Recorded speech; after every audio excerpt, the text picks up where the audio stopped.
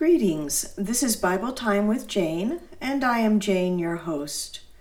We are continuing our series in the book of Acts, and today we will look at chapter 4, verses 1 through 12. But before I begin reading this passage of Scripture, let me give a brief overview. Chapter 3 begins with the healing of a man who had been born lame. He had never walked, that is, until he encountered Peter and John. If you remember, Peter and John had spent 3.5 years with Jesus. They had watched him heal multitudes of people from all kinds of physical maladies, sicknesses, demon possession, and he even raised people from the dead. In the midst of his ministry, Jesus gave the disciples the authority to do the same things. And then he sent them out 2 by 2 for the beginning stages of their own ministry. Jesus had taught them well, by word and by example. Then Jesus died, and he was buried, and he rose from the dead and ascended back to heaven.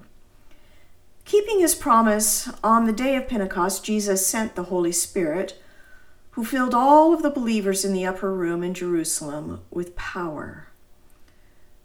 And when the Holy Spirit came, everything changed.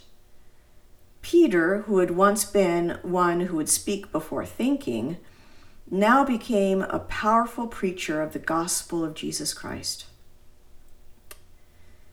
In keeping with the daily pattern of their lives, which was to spend time in prayer every afternoon at 3 o'clock, Peter and John went to the temple. But as they approached the temple, specifically at the Gate Beautiful, they saw a beggar. For more than 20 years, this man's friends had brought him to the temple and placed him outside of the Gate Beautiful to beg from those who were either coming or going to the place of worship and prayer, hoping for an extra measure of generosity. Do you think that it was by chance that Peter and John came to this gate specifically? No, I don't think so.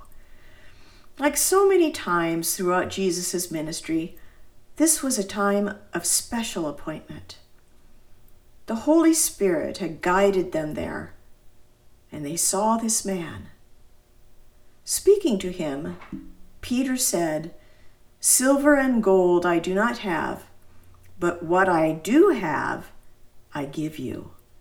In the name of Jesus Christ of Nazareth, rise up and walk." And this man did. In fact, Scripture says that he went walking and leaping and praising God. And taking hold of Peter and John, he walked into the temple courtyard for the first time in his life.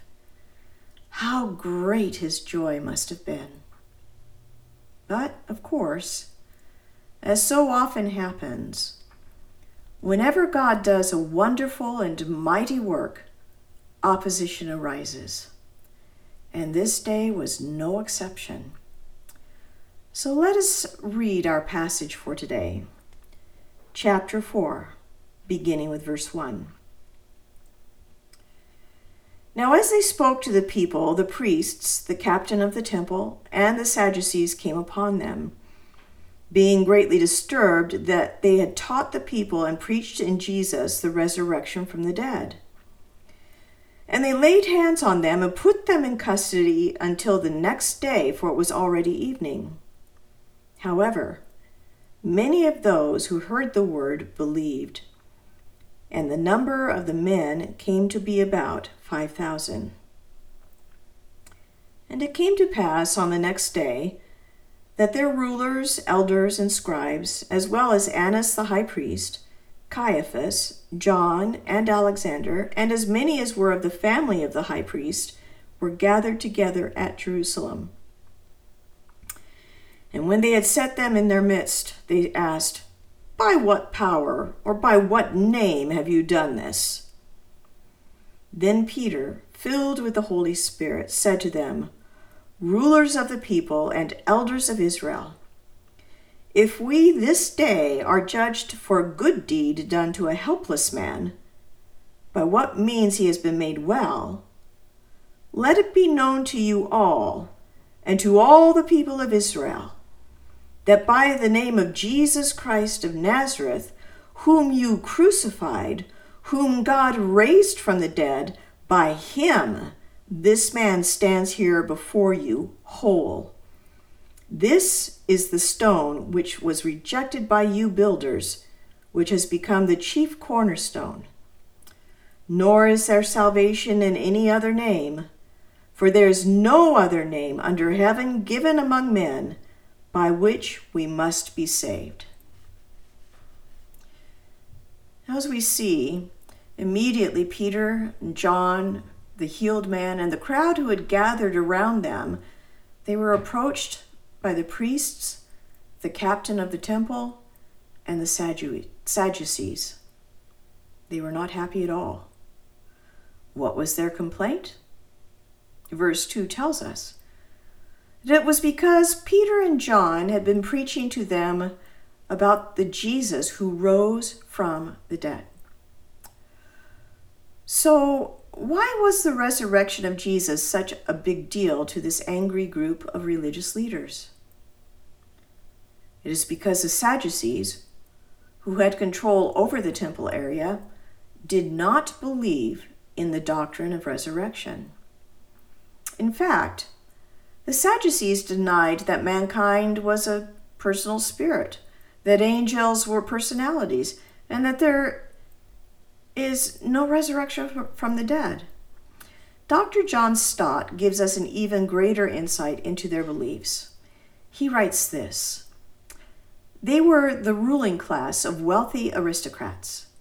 Politically, they ingratiated themselves with the Romans and followed a policy of collaboration so that they feared the subversive implications of the apostles' teaching.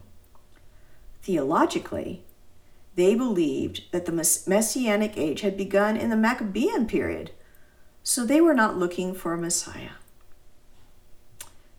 We should also take note that the captain of the temple was also a Sadducee.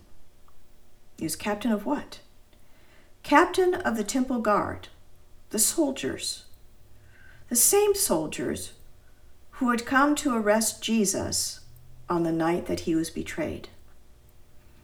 So these religious and political leaders that came to question Peter and John were most probably eyewitnesses to the trials and crucifixion of Jesus.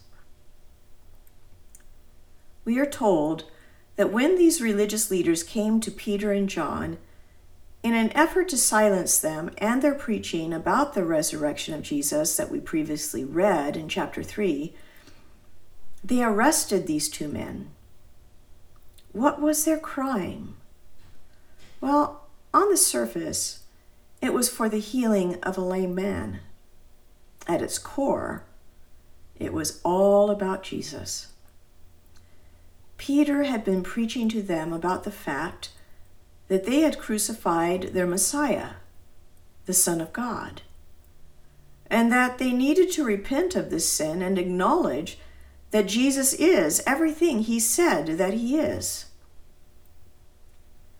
They thought that they could silence the message and stop the sharing of the gospel of Jesus Christ, but they were wrong. Years later, just before his death, Paul would write a letter to Timothy, the one who would take over Paul's ministry. And this is what Paul wrote in 2 Timothy chapter 2. Remember that Jesus Christ, of the seed of David, was raised from the dead according to my gospel, for which I suffered trouble as an evildoer, even to the point of chains. But the word of God is not chained. You see, even though Peter and John were put in chains and in prison overnight, thinking that they could put a stop to their message and intimidate the apostles into submission, these religious leaders were wrong. Verse 4 of our passage says that many of those who heard the word that Peter had preached before his arrest, many of those believed, and the number of the men came to be about 5,000. So, the number of believers started with 120 in the upper room. Then the church grew to 3,000 on the day of Pentecost. And now, just a few days later, the church had grown to 5,000 men. And of course, you need to add in women and children to that number, as they would be part of the households, but not included in the count. You see, the gospel of Jesus Christ is powerful. Paul wrote in Romans 1:16, "For I am not ashamed of the gospel of Christ, for it is the power of God to salvation for the Jew first, and also for the Greek, a Gentile, anyone who is not a Jew," which would include you and me. Paul also wrote in 1 Corinthians chapter 1, verses 18 and 22 through 24, "For the message of the cross is foolishness to those who are perishing. But to us who are being saved, it is the power of God. For Jews request a sign, and Greeks seek after wisdom. But we preach Christ crucified. To the Jews, a stumbling block, and to the Greeks, foolishness. But to those who are called, both Jews and Greeks, Christ, the power of God and the wisdom of God." So, the next day, Peter and John were brought to stand before many dignitaries. They were the rulers, elders, scribes, Annas the high priest, Caiaphas, John and Alexander, members of Anna's household, and other members of his household as well. These men would have been at Jesus' trials. Now let's take a look at this day that Jesus stood before them, as it's recorded in John chapter 18. Scripture says this, "The high priest then asked Jesus about his disciples and his doctrine. Jesus answered him, 'I spoke openly to the world. I always taught in synagogues and in the temple where the Jews always meet, and in secret I have said nothing. Why do you ask me? Ask those who have heard me what I said to them. Indeed, they know what I said.' And when he said these things, one of the officers who stood by struck Jesus with the palm of his hand, saying, 'Do you answer the high priest like that?' Jesus answered him, 'If I have spoken evil, bear witness of the evil, but if well, why do you strike me?' Then Annas sent him bound to Caiaphas, the high priest. And then later they led Jesus from Caiaphas to the praetorium, and it was early morning. But they themselves did not go into the praetorium, lest they should be defiled, but that they might eat the Passover." And so we have this group of religious leaders who want to keep the letter of the law without practicing the spirit of the law. And now, once again, they are standing as judges in a trial. I wonder if they were thinking about that night that they spent with Jesus as they waited for Peter and John to be brought to them. They would have been familiar with who Peter and John were and what they were teaching. That they thought that they had solved the problem by having Jesus killed, without realizing that it only fueled the fire and helped to promote the gospel message. So they knew that they needed to take things to the next level. They questioned Peter and John, asking, "By what power or by what name have you done this?" They thought they were going to make Peter and John tremble. But what they did was open up a door of opportunity for Peter to share the truth about Jesus once again. And Peter seized that opportunity with great boldness, being filled with the power of the Holy Spirit. Peter began to preach to these religious leaders and all who were gathered to listen the testimony of Jesus' life, death, and resurrection from the dead.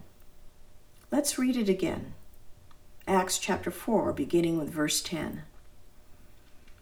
Let it be known to you all, and to all the people of Israel, that by the name of Jesus Christ of Nazareth, whom you crucified, whom God raised from the dead, by him this man stands here before you whole.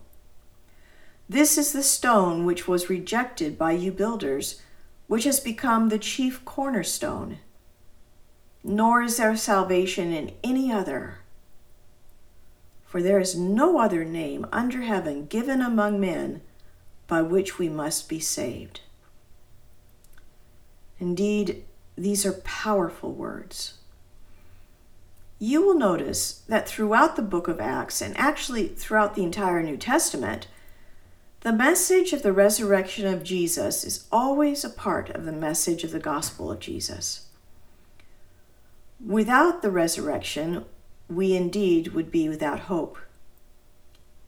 The Apostle Paul explains this powerfully in his first letter to the church in Corinth. In chapter 15, he writes this, beginning with verse 12. Now, if Christ is preached that he has been raised from the dead, how do some among you say that there is no resurrection of the dead? But if there is no resurrection of the dead, then Christ is not risen. And if Christ is not risen, then our preaching is empty, and your faith is also empty. Yes, and we are found false witnesses of God, because we have testified of God that he has raised up Christ, whom he did not raise up, if in fact the dead do not rise. For if the dead do not rise, then Christ is not risen. And if Christ is not risen, your faith is futile. You are still in your sins. Then also those who have fallen asleep in Christ have perished. If in this life only we have hope in Christ, we are of all men the most pitiable. But now Christ is risen from the dead, and has become the firstfruits of those who have fallen asleep. For since by man came death, by man also came the resurrection of the dead. For as in Adam all die, even so in Christ all shall be made alive. But each one in his own order. Christ the firstfruits, afterward those who are Christ's at his coming. Once again, Peter emphasizes that they were responsible for crucifying Jesus. And once again, he makes the point that it was God himself who raised Jesus from the dead. Therefore, it was in the power of the name of Jesus and faith in Jesus that was responsible for the healing of this man who had been born lame. In fact, in chapter 4, verse 22, we will read that the man who had been healed was over 40 years old. This was not by accident. There had been no sudden adjustment in his situation whereby he would naturally be able to rise up and walk. No, this was a miracle. A miraculous healing of a man who had never walked. For more than 40 years, he had never walked, and now he was walking and leaping and praising God. No longer did he need to ask his friends to carry him home. He would walk home with them. He could walk to the market. He could climb a mountain. He could stand in the sanctuary with hands lifted high to praise the one who had healed him, who had given to him great joy, to worship Jesus. In his sermon, Peter also quoted a verse from Psalm 118, verse 22 specifically. And this is a passage that is quoted often in the New Testament, and understanding it is key. Dr. Harry Ironside provides an excellent explanation, and I'd like to read it to you. It's a little bit long, so just bear with me, but I think that you will find it very interesting. Dr. Ironside writes this: Then Peter directs their attention to a passage in the 118th Psalm, the psalm to which our Lord Jesus Christ had referred them before he was crucified. Peter says, speaking of the risen Christ, "This is the stone which was set at naught of you builders, which has become the head of the corner." At the risk of repeating something I have said on other occasions, let me remind you that the Jews had their own explanation of this. Understand me, I'm speaking only of a legend, but it is very illuminative. The story goes that when the Temple of Solomon was in the course of construction, all the stones set up from the quarry below were practically of the same size and shape. But one day a stone was found different from all the rest, and the builder said, "There is no place for this stone. There must be a mistake." So they rolled it to the edge of the cliff and tumbled it down into the valley of Kidron below the temple area. As the years went on, Solomon's temple was 7 years in building, they were finally ready for the chief cornerstone. So they sent down the order for it, and they were told, "You must have it there. We sent it to you long ago." Their search proved fruitless. And then an old workman said, "I remember now. There was a stone different from the rest, and we thought there was no place for it, and tumbled it down to the valley below." So, as the story tells us, they went down to the valley of Kidron, where they found the stone, now covered by lichens and debris, the very stone the builders rejected. So now they had to hoist it up to the top of the cliff, then back to the platform and put it into place. It fitted perfectly. The stone the builders rejected had become the headstone of the corner. Every Jew knew that story and knew what Peter meant when he said, "This is the stone which was set at naught of you builders, which is become the head of the corner." Jesus was God's anointed, and you rejected him, crucified him, but God has raised him from the dead, and in resurrection has made him the chief cornerstone of the new temple he is building, the church spoken of in Matthew's gospel. "Upon this rock I will build my church, and the gates of Hades shall not prevail against it." And now Peter drives home to them that it was Christ or nothing, Christ or judgment, Christ or hell, no other way to be saved except through Christ. Neither is there salvation in any other, for there is none other name under heaven given among men whereby we must be saved. Oh, I wish I could shout that loudly enough to be heard from one end of the earth to the other. None but Christ, God's only Savior, his precious atoning blood is the only remedy for sin. Have you trusted him? And that last question of Dr. Ironside is my own question. Have you trusted him? Well, let me present one last thought. Peter said that salvation is only in Jesus Christ. For he said in verse 12, "There is no other name under heaven given among men by which we must be saved." Billy Graham, that great preacher of the gospel of Jesus Christ, said this: "Your salvation is a free gift, made possible only because God planned it. Christ paid for it, and the Holy Spirit assures you of it." Salvation is always good news. It is news of God's love and forgiveness, adoption into his family, fellowship with his people, freedom from the penalty of sin, liberation from the power of sin. Is it not arrogance or narrow-mindedness to claim that there is only one way of salvation, or that the way we follow is the right way? I think not. After all, do we fault a pilot for being narrow-minded when he follows the instruction panel while landing in a rainstorm? No. We want him to remain narrowly focused. And so Jesus himself said, I am the way, the truth, and the life. No man comes to the Father except through me. It is written in 1 Timothy chapter 2, verse 5, for there is one God and one mediator between God and men, the man Christ Jesus. Jesus, the mighty name of Jesus, the wonderful name of Jesus. Don't you just love it, my friend?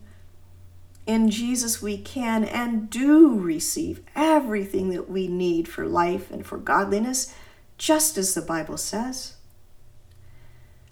There is a passage in the book of Philippians that I love to read, as it so beautifully describes in just a few short verses just who Jesus is and what he has done because of his great love and mercy towards us. It reads this way, Christ Jesus, who being in the form of God did not consider it robbery to be equal with God, but made himself of no reputation, taking the form of a bondservant and coming in the likeness of men. And being found in appearance as a man, he humbled himself and became obedient to the point of death, even the death of the cross. Therefore, God also has highly exalted him and given him the name which is above every name, that at the name of Jesus every knee should bow, of those in heaven and of those on earth and of those under the earth, and that every tongue should confess that Jesus Christ is Lord, to the glory of God the Father. Let me ask you this. Who is Jesus to you? You know, at one point in his ministry, Jesus asked his disciples, Who do men say that I, the Son of Man, am? So they said, well, some say John the Baptist, some Elijah, and others Jeremiah or one of the prophets. And he said to them, But who do you say that I am? And Simon Peter answered and said, You are the Christ, the Son of the living God. So let me ask you again, who is Jesus to you? Heavenly Father, the answer to that question makes all the difference for all of eternity. For if Jesus is our Lord and Savior, then we have received through him the forgiveness of sins and the free gift of everlasting life and every spiritual blessing that is in Christ Jesus. And we will see our beloved Lord face to face throughout all eternity, and we will dwell together. But Lord, if we reject Jesus as Lord and Savior, if we turn away from him, if we never consider him, then there is an eternal destiny that is terrible. For your word says that the wages of sin is death, but the gift of God is eternal life through Jesus Christ our Lord. Wages of sin is death, and that death finds its ultimate reality in hell. And you are not willing that any should perish, but that all should come to repentance. The word repent, O Lord, is a gift. You call us to yourself. You draw us to yourself. You have loved us so much that you gave to us your only begotten Son to pay the price for our sins. So, Lord, I just pray that those who are listening, Lord, might fully receive this wonderful gift of forgiveness of sins, the gift of salvation, the gift of a Savior and a Lord who is our constant companion. And with that, the promised Holy Spirit and all the spiritual blessings that are in Christ Jesus. Oh, Lord Jesus, I pray that we will put you first in our life, that we will humble ourselves before you and seek your face and call upon your name. Lord Jesus, do a mighty work in our hearts today and continue to reveal yourself to us, that we might know you more and more, that we might love you and faithfully serve you all the days of our life. And I ask for this in your most holy and precious name. Amen. Well, until next time, my friend, may God richly bless you, and may he continue to teach you and fill you with the grace and knowledge of our Lord and Savior, Jesus Christ. God bless you, my friend.